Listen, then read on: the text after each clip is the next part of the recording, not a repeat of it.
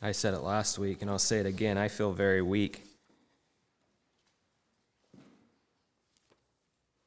at the thought of bringing these messages to you.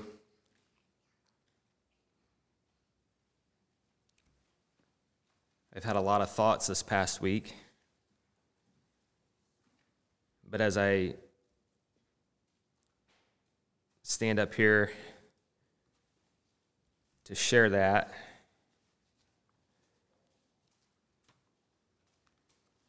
unless the Lord comes and puts those thoughts together now, and unless He gives you attentive hearts and minds to receive and not be clouded over where the devils would try to rob that truth, there's all of it depends upon Him and upon His blessing, upon His Spirit being here with us and teaching us. That makes us feel very weak when we think about that. I feel the weight of this particular message, or this series of messages. And as I shared in my prayer, I'm without a doubt that this is a particular series of messages that the devil really does not want shared or want to go out. I'm thoroughly convinced of it. The struggles that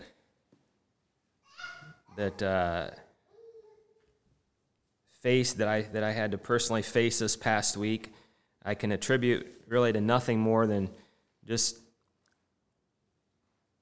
spiritual warfare, and I think it's directly connected with these particular sets of messages.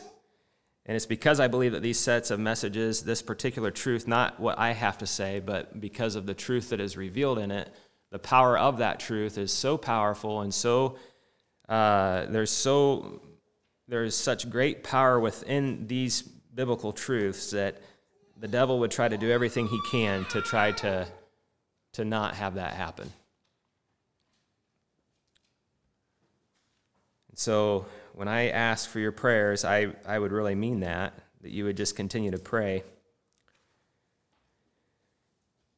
I want to share a verse here before I begin. It's in Isaiah chapter 58. It just came to me here before I stood up. It's verse 12. I'm going to read it.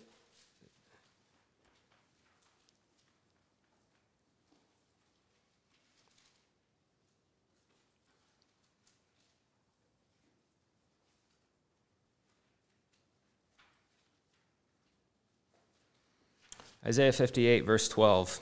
And they that shall be of thee shall build the old waste places. Thou shalt raise up the foundations of many generations.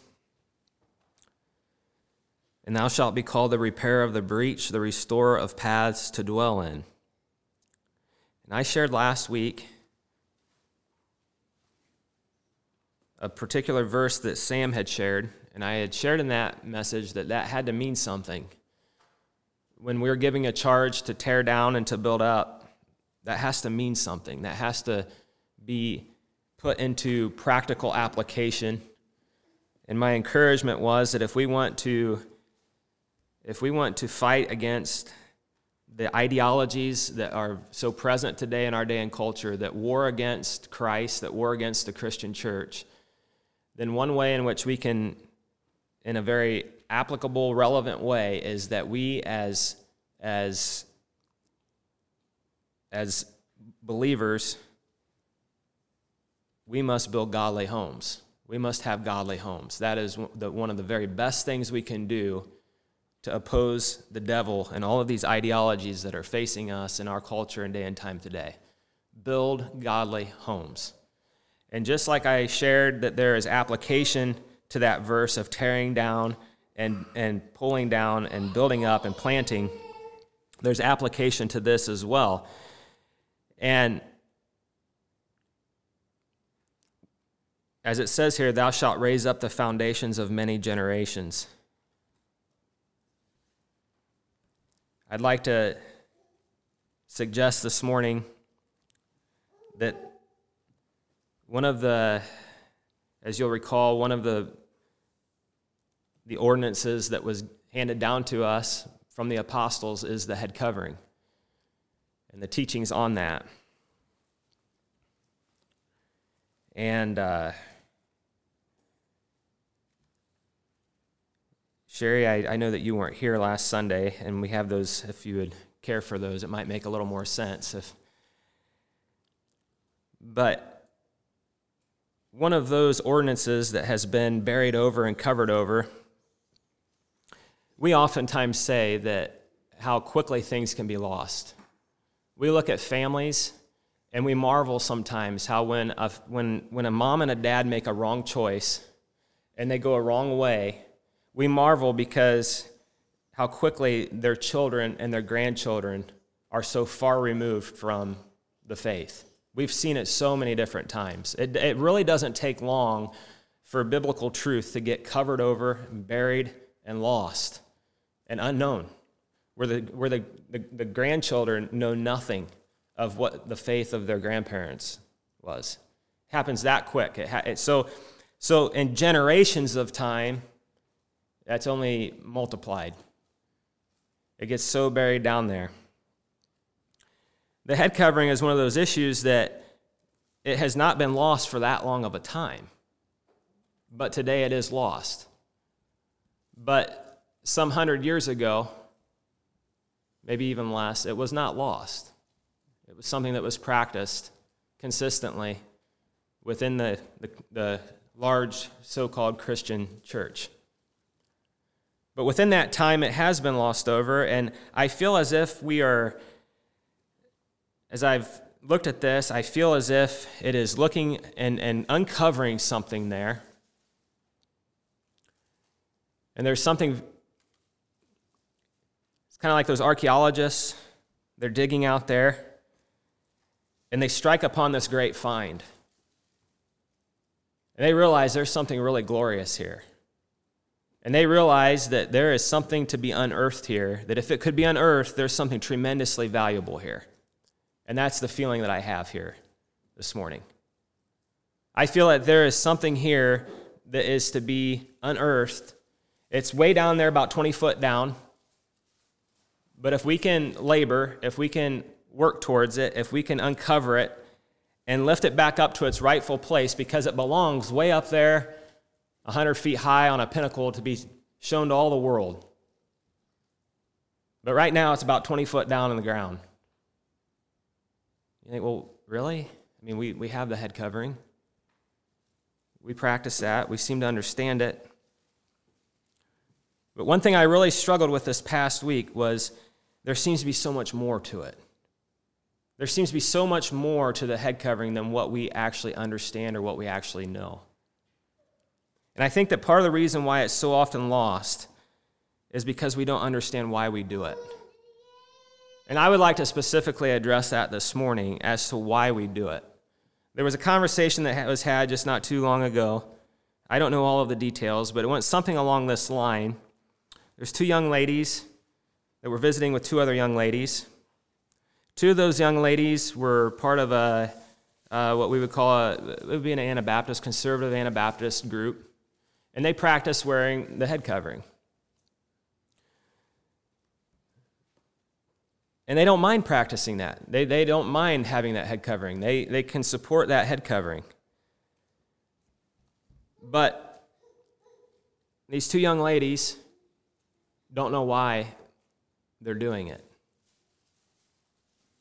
They're doing it, but they don't know why they're doing it.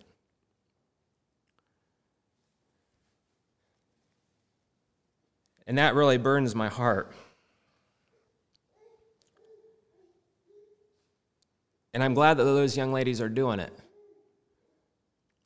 But you see, it's not until, if it would be that next generation, if these young ladies would have children, it starts not to make sense at all. Unless we know why we're doing what we're doing, there's a real good potential for it to just be lost, to be gone, to be given up. It doesn't have any value to it. So I would like to address, and I feel very weak But I hope that maybe, if nothing else, I hope that my words here this morning, wherever they'll end up going, may inspire, may encourage, may strengthen some other men, some other women to realize that, there is something there, and that they would be inspired to pick up that work and start to dig and start to uncover, because it's a topic that's a lot bigger than that's going to be covered here in a half hour or 45 minutes. I'm going to have 2 more lessons, this one and another one, on this topic, Lord helping me, Lord willing.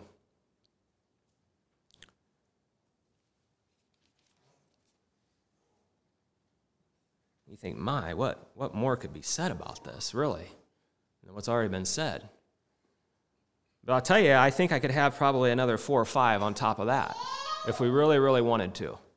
I'm not intending to do that. I hope that after today, my burden is lifted from this. I hope we can move on. And so I hope that maybe these words can be infused, as I prayed, can be infused and have that fragrance and that scent and that flow of the anointing of God upon it, so that our hearts could be stirred, so that we would leave this place saying, there's something there that's glorious, and we labor and we dig and we start unearthing this thing. That scripture that we read there, that we started with there, it has to mean something.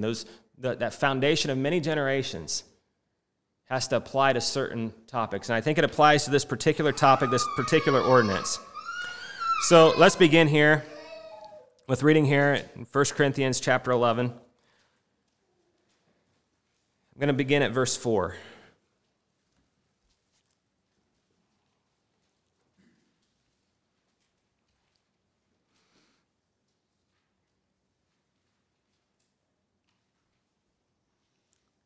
Begin at verse 4. Every man praying or prophesying, having his head covered, dishonoreth his head. But every woman that prayeth or prophesieth with her head uncovered, dishonoreth her head. For that is even all one as if she were shaven. For if the woman be not covered, let her also be shorn. But if it be a shame for a woman to be shorn or shaven, let her be covered.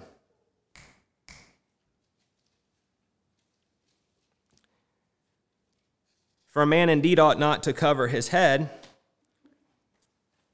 for as much as he is the image and glory of God, but the woman is the glory of the man.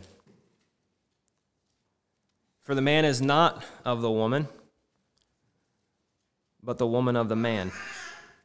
Neither was the man created for the woman, but the woman for the man. For this cause ought the woman to have power on her head because of the angels.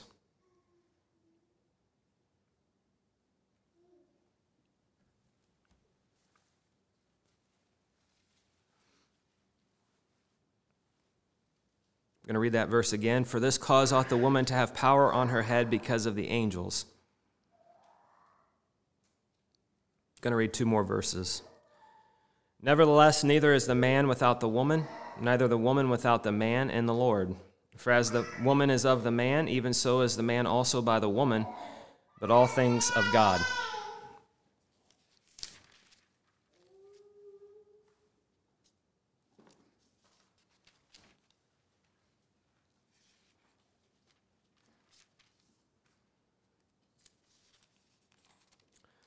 Why ought a woman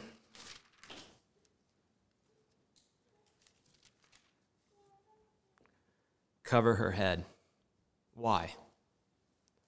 You ever stopped and thought about that? Why ought a woman to cover her head? And why ought a man not cover his head? We really need to know the why. We really need to understand why we do what we do.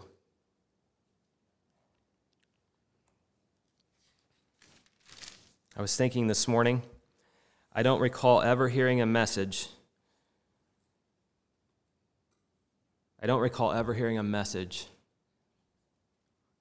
Preached on verse 10.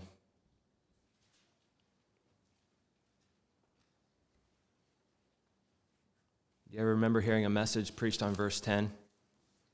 For this cause ought the woman to have power on her head because of the angels.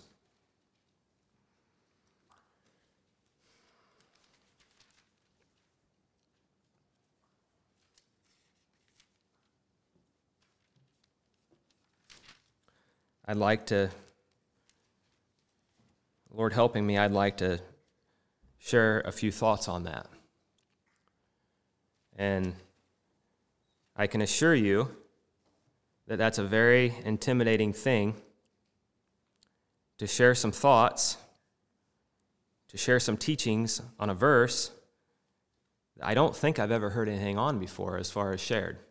I don't recall ever hearing a message preached on that particular verse before.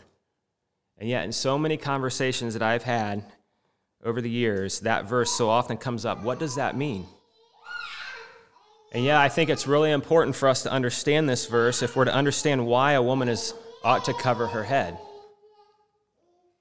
I think it's really important that we understand this.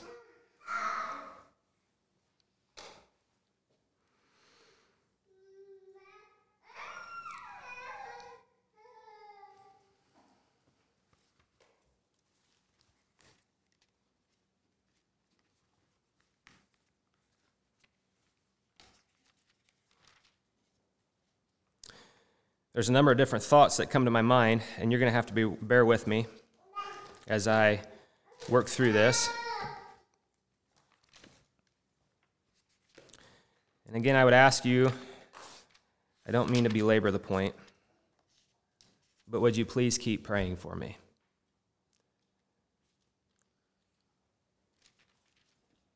You can't imagine the amount of distractions that run through a man's mind when he stands up here about to give a message. And I don't mean to belabor that, but I really feel that. I want to go to Genesis chapter 1, verse 26. I'm going to try not to read to too many different places.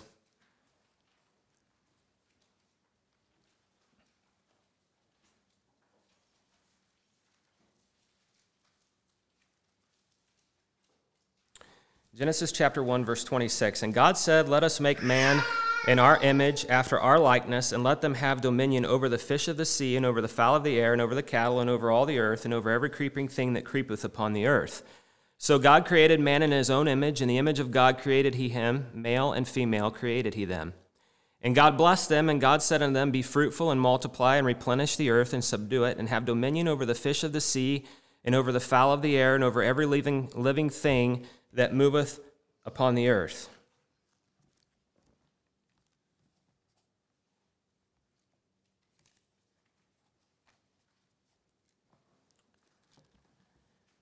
And so there we have this beginning reason as to why man is not to cover his head.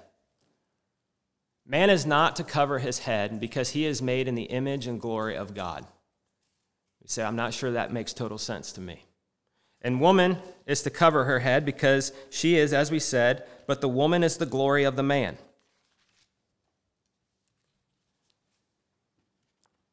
And women, did you know that you are being watched? You know that you're being watched. You feel it when you leave your home.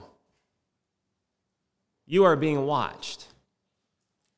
When you go to the grocery store, you sense eyes looking at you. As men, we don't sense that so much. But as ladies, you sense that people are watching you. When you go to the hospital or the doctor's office, when you go to the dentist, when you get gas, the gas station, as you go out from your home, you know that you're being watched.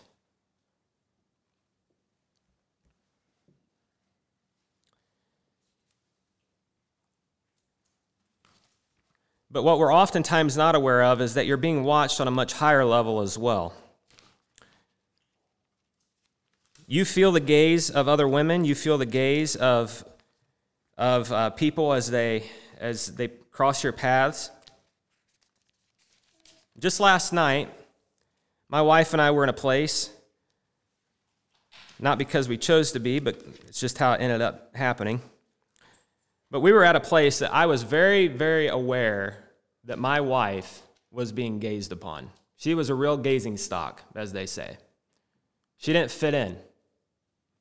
I didn't fit in either. But I was fully aware that there was lots of people gazing at my wife.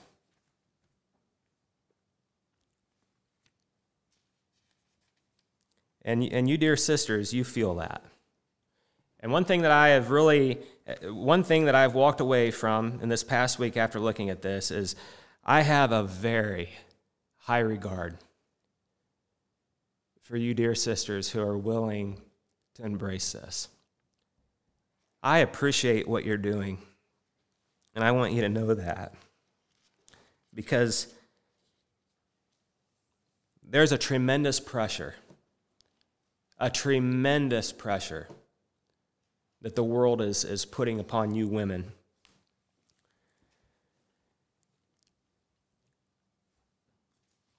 I want to read a verse here that I have preached on many times before. I'm not going to go into all of it. We could have a full lesson on this again, but we're not going to. I'm just going to briefly touch on it.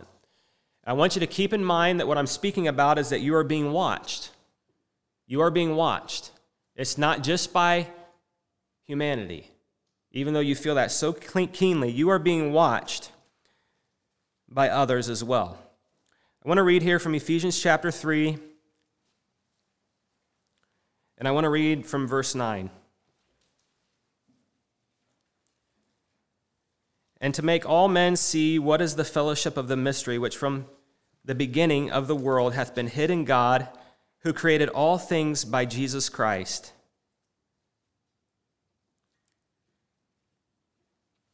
I'm going to read it again. Which from the beginning of the world hath been hid in God, who created all things by Jesus Christ, to the intent, or for the purpose. For the purpose. We read there, God said, let us make man in our image. And why? Have you ever wondered why? Why did God, there he is in the glories and the splendors of his presence, of his own presence. He didn't need anything. He didn't need anyone. He was perfectly fulfilled. Perfectly, there was nothing that God was lacking, nothing that God needed. He wasn't sitting there saying, I would be satisfied and full if I had man now. He didn't need that. God did not need man. God did not need anything. Had God needed anything or anyone or any man, God would not have been God exactly in that particular point. Do you understand what I'm saying there in that? At that point where God needs anything, God is no longer God. And we know that it's impossible. God does not need anything. God did not need man. Why was God there in heaven, sitting there with the Son, for all eternity past, never beginning? There's no beginning to it. There he was, and our minds go back, and it goes back, and it goes back, and it goes back, and we can't get to the end of it, that there was God. And then you go on eternity back past that, and there was God. There was no beginning in God. And there God is in all of his glory, in all of his splendor, in all of his majesty. And in today, there has nothing been added to that. God is not increased. God could not be increased. God is not diminished. God cannot be diminished. For all eternity, God is God. But there he was in all of the glory, and he says, let us create man. Why? I'm trying to deal with the why. Why, sisters, do you wear a head covering? Why did God create man there in heaven when he needed nothing? We've bought into the lie today that God kind of needs us. God's kind of there in heaven just begging and pleading and hoping, won't you please come and love me? I need somebody to come and love me. Won't you accept my son? Won't you love my son? Can't I get somebody here to love me?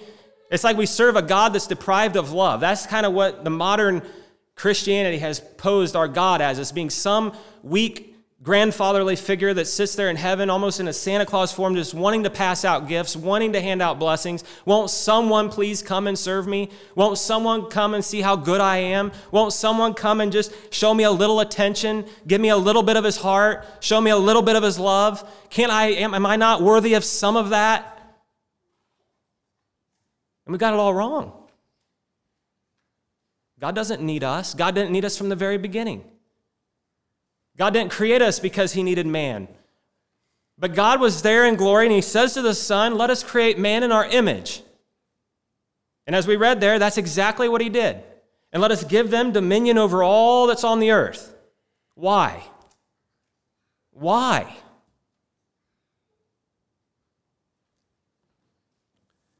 As the Church of Jesus Christ, we need to understand the why of that question. We need to be able to give an answer why God created man. To misunderstand and not to be able to announce that or answer that question is to make ourselves, as one has said before, in so fact not the church. We've lost our purpose. We don't see what we're here for. We don't see why we've even been created. How are we going to provide the answers and the solutions to man's problems in all humanity if we don't even know why we're here? If we've still got it in our mind that God somehow needs us? Now, be careful with that. You could run that thing a little too far where I'm not going. But why did God create man in his image? Why did he do it? It's for the purpose, as we read here in verse 10 of Ephesians chapter 3, Paul was given the answer. It was an answer that had been hidden from the beginning. It was a mystery that was not known. And suddenly now it's known. It had been hidden, and now suddenly it's uncovered. It was down there in the buried down in the deep. It was down there under the rubble. It was not known. And God reveals to Paul why God says, let us create man in our image. It's for the purpose, to the intent, for the purpose that now unto the principalities and powers in heavenly places might be known by the church the manifold wisdom of God. We're being watched. We are being watched. These principalities and powers, whoever they are, wherever they are, the angels in heaven and the fallen angels, the cherubims, the seraphims, the archangels, the angels, the fallen angels, the demons, these principalities and powers, wherever they are, whoever they are, wherever they inhabit. It says here specifically in heavenly places that they would look down upon man that God created in his image. They would look down upon that man, they'd look down upon that woman, and they would truly see there something that a representation, an image of God. That when they look down from heaven at this new thing that God has done, they're going to look down upon this, and just as we hear the thing a lot of times when we're carrying our little ones on our sides, and someone will come up and say, oh, we know where you belong. You look just like your mama, don't you? You look just like your daddy, don't you? We hear that and we kind of feel, we like that. We like hearing that. We like hearing that the little guy looks like me, or the little girl looks like mama. And God there in heaven, he says, let us create man. And now here is man, and the angels in heaven are looking down upon this saying, what is this thing? What is this thing that God has done? And they look down upon this man and this woman, and they see in that the likeness and the image of the Father, of God, the Creator, here in heaven.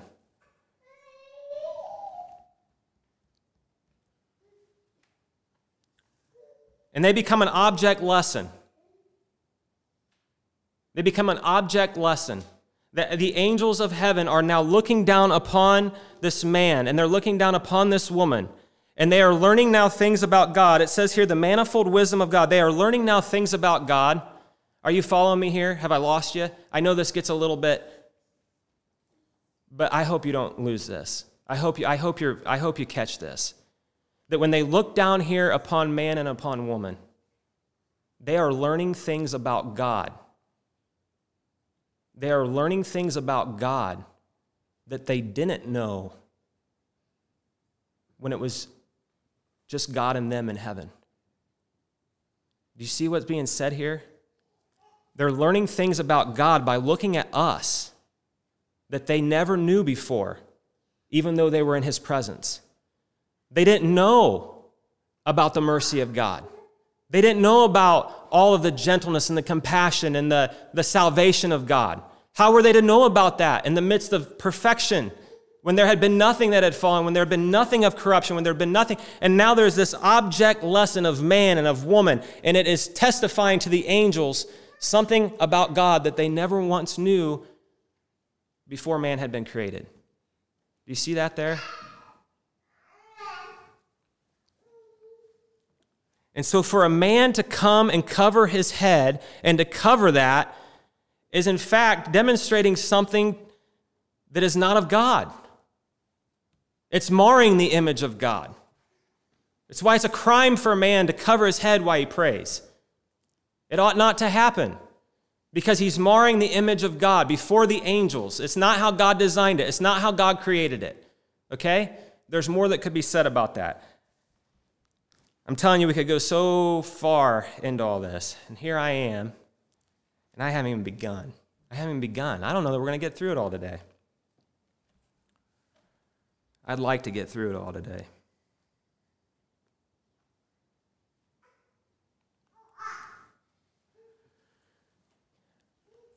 But you're being watched. You're being watched.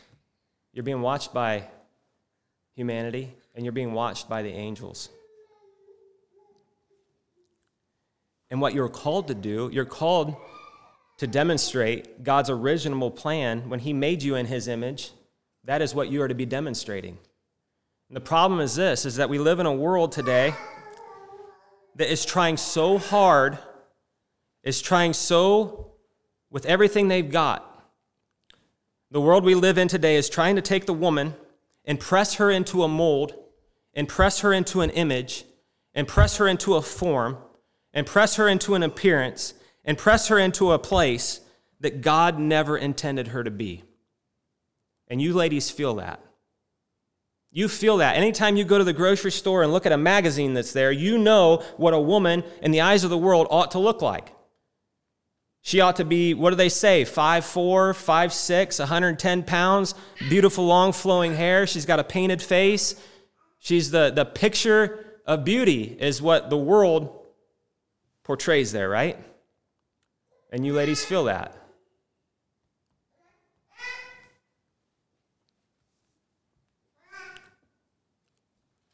And you feel that pressure, and you feel that push and that squeezing to be placed into that mold.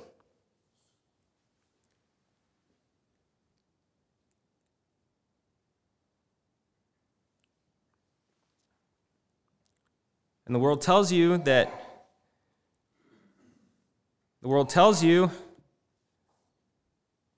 order to be a woman, in order to be liberated, it puts all those pressures on you of what that ought to look like, and how you have choices, and how you have freedom, and how you don't have to, you can do whatever you want.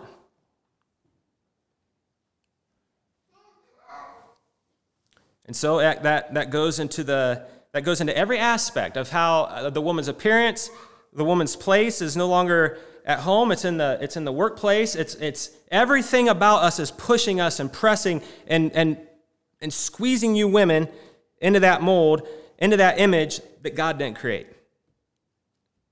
There's the image that God created and is displaying to the angels the manifold wisdom of God. And the world is trying to press you into an image, something other than that.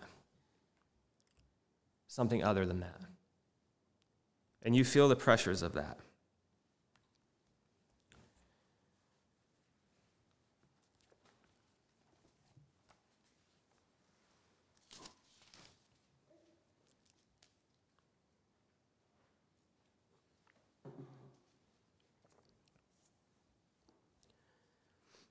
So why ought a woman to have her head covered?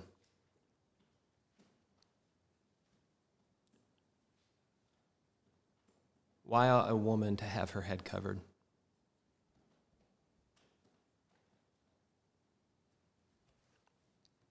Have I lost y'all by sharing all that narrative?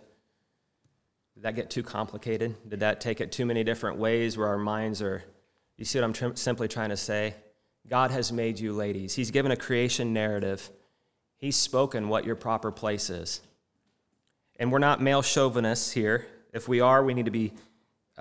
we don't have any place for that. We don't have any place in the church for men who are abusers, who are dictators, who usurp their authority and lord it over the woman and command obedience and command submission and command. If that's the case, then that needs to be addressed.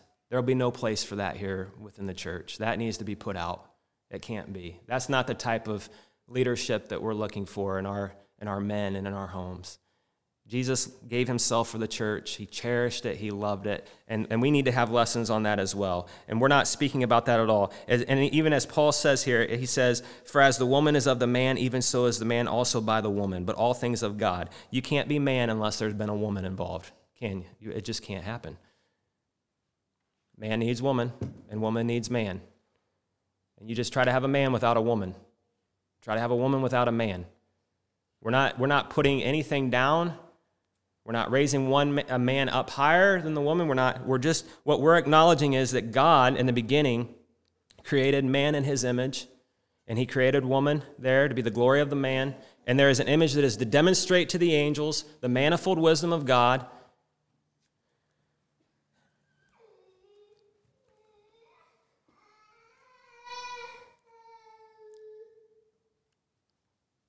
And so why ought a woman to cover her head? It says there because of the angels. It says, "So ought a woman to have power," where are we at here? "For this cause ought the woman to have power on her head because of the angels." Okay, can I go a little longer? I'm gonna go a little longer here.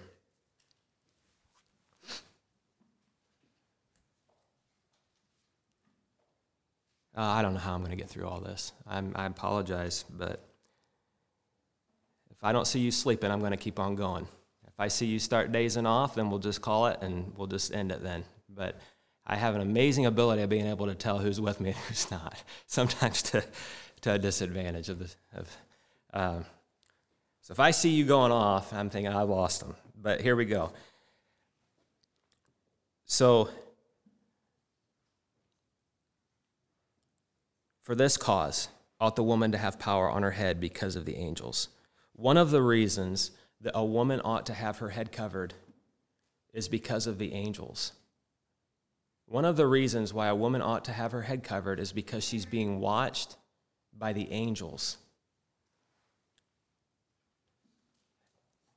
And that is glorious. If you're displaying what all that means, what all that is to embrace that, if a woman in her place is taking the creation narrative, as we read there in Genesis, and reads what the Bible has to say about womanhood and her proper place in that she understands there is God the Father, and there is Christ the Son, and there is man, and woman has been placed under man as a helpmeet to him. And she reads that creation narrative, and she understands what her role as womanhood is as defined by the Bible, as God has defined it, not as the world is trying to define it. The world is trying to define this, and it's taking these women, and like I said, it's trying to press you into a mold where you do not need your husbands, you do not need man, you can do this on your own, you don't need his help, you don't need to be his help, you can lead, you can direct, you can order, you can do this yourself. That's what the world's mold is there.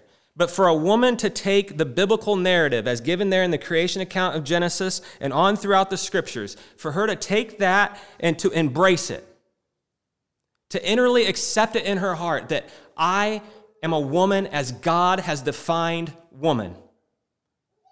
I am a woman as God has defined it, not as other women have defined it, not as the culture around me defines it.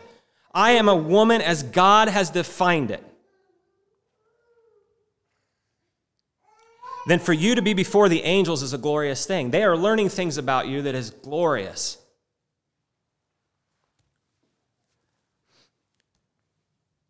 But for you to not be accepting of that,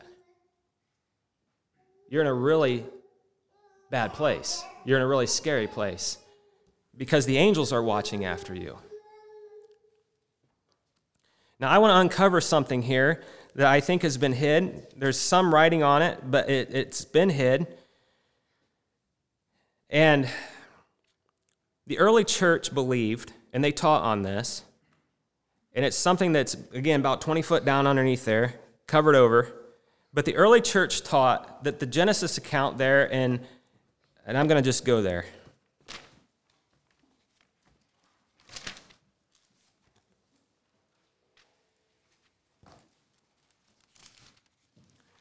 If I can find it. Okay, I'm going to go to Genesis chapter 6. And this is an odd piece of scripture, it seems like. But Genesis chapter 6, it says, "And it came to pass when men began to multiply," this is verse 1, "when men began to multiply on the face of the earth, and daughters were born unto them, that the sons of God saw the daughters of men, that they were fair, and they took them wives of all which they chose.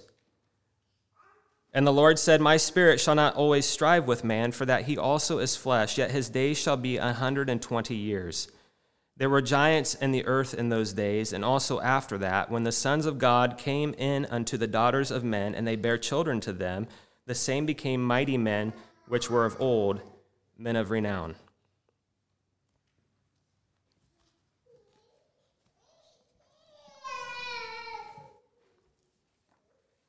These angels in heaven were watching what God had created. That was what they were supposed to be doing.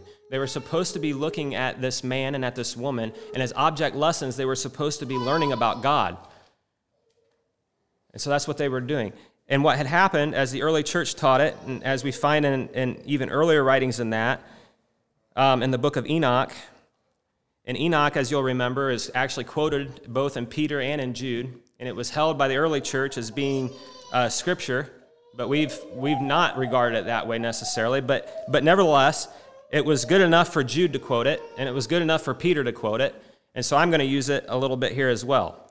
We find there in the book of Enoch that Enoch explains what happened here. And the early church took Enoch at what he had shared, and they took it that this is what happened. So I'm going to share with you what happened according to the early church, according to Enoch, that what actually happened here was that they were looking down upon man and upon woman, and that the women, instead of covering themselves, they went against nature, because as it will read later on, God has given it even as a covering the hair, so that even nature declares that woman ought to be covered. It's by way of analogy, but even woman should be covered.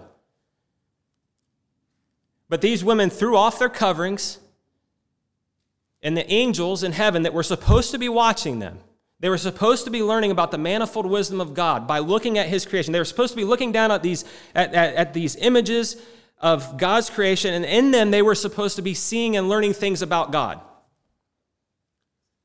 But the women threw their veiling off. They threw their covering off. And there was a host of the angelic hosts that looked upon those women and lusted after them. And we have this account here in Genesis that we hardly know what to do with these days. We read this and we say, that just doesn't hardly even make any sense.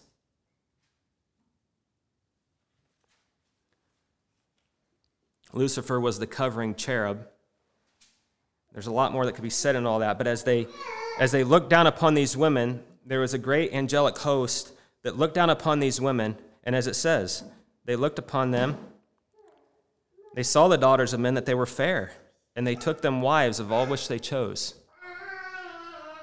And they fell from their estate.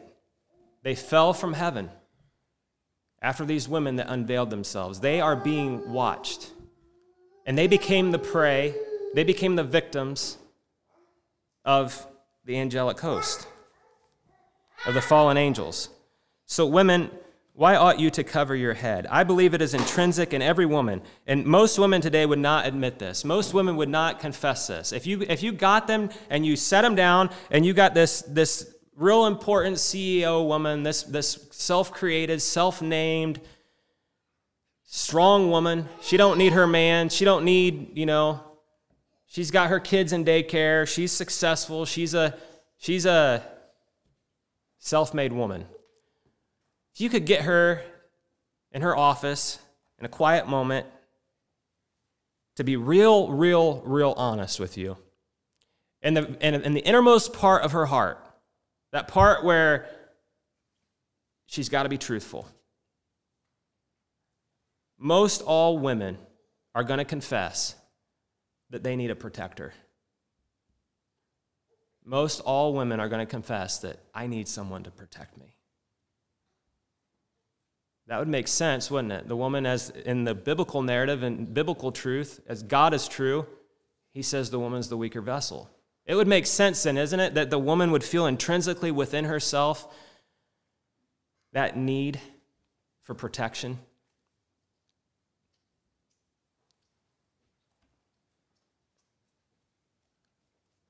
One of the reasons that a woman ought to cover her head is because it gives her that protection.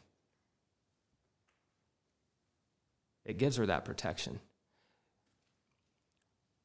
These ladies that uncover their head have no idea what they're actually opening themselves up to. But when a woman embraces the creation narrative and accepts that and chooses and says, I choose to place myself in God's order of creation, I embrace it, I testify of it, I demonstrate it, I love it. She is placing herself under the divine protection, not only of her husband, she's placing herself under the divine protection of God, above the angels, above the principalities, above the powers that are at work. She takes herself and places herself above that, and she is protected. And to take that off opens herself up. It tells those angels that are watching, she's not available. She's not up for grabs. We can't bother her. We can't get at her. She's got the covering. And I could go on, if time would allow, I could go on and give you numerous accounts of where that's actually the case. God gives a protection to women, and that is why a woman ought to have power upon her head because of the angels. She is being protected by having her head covered.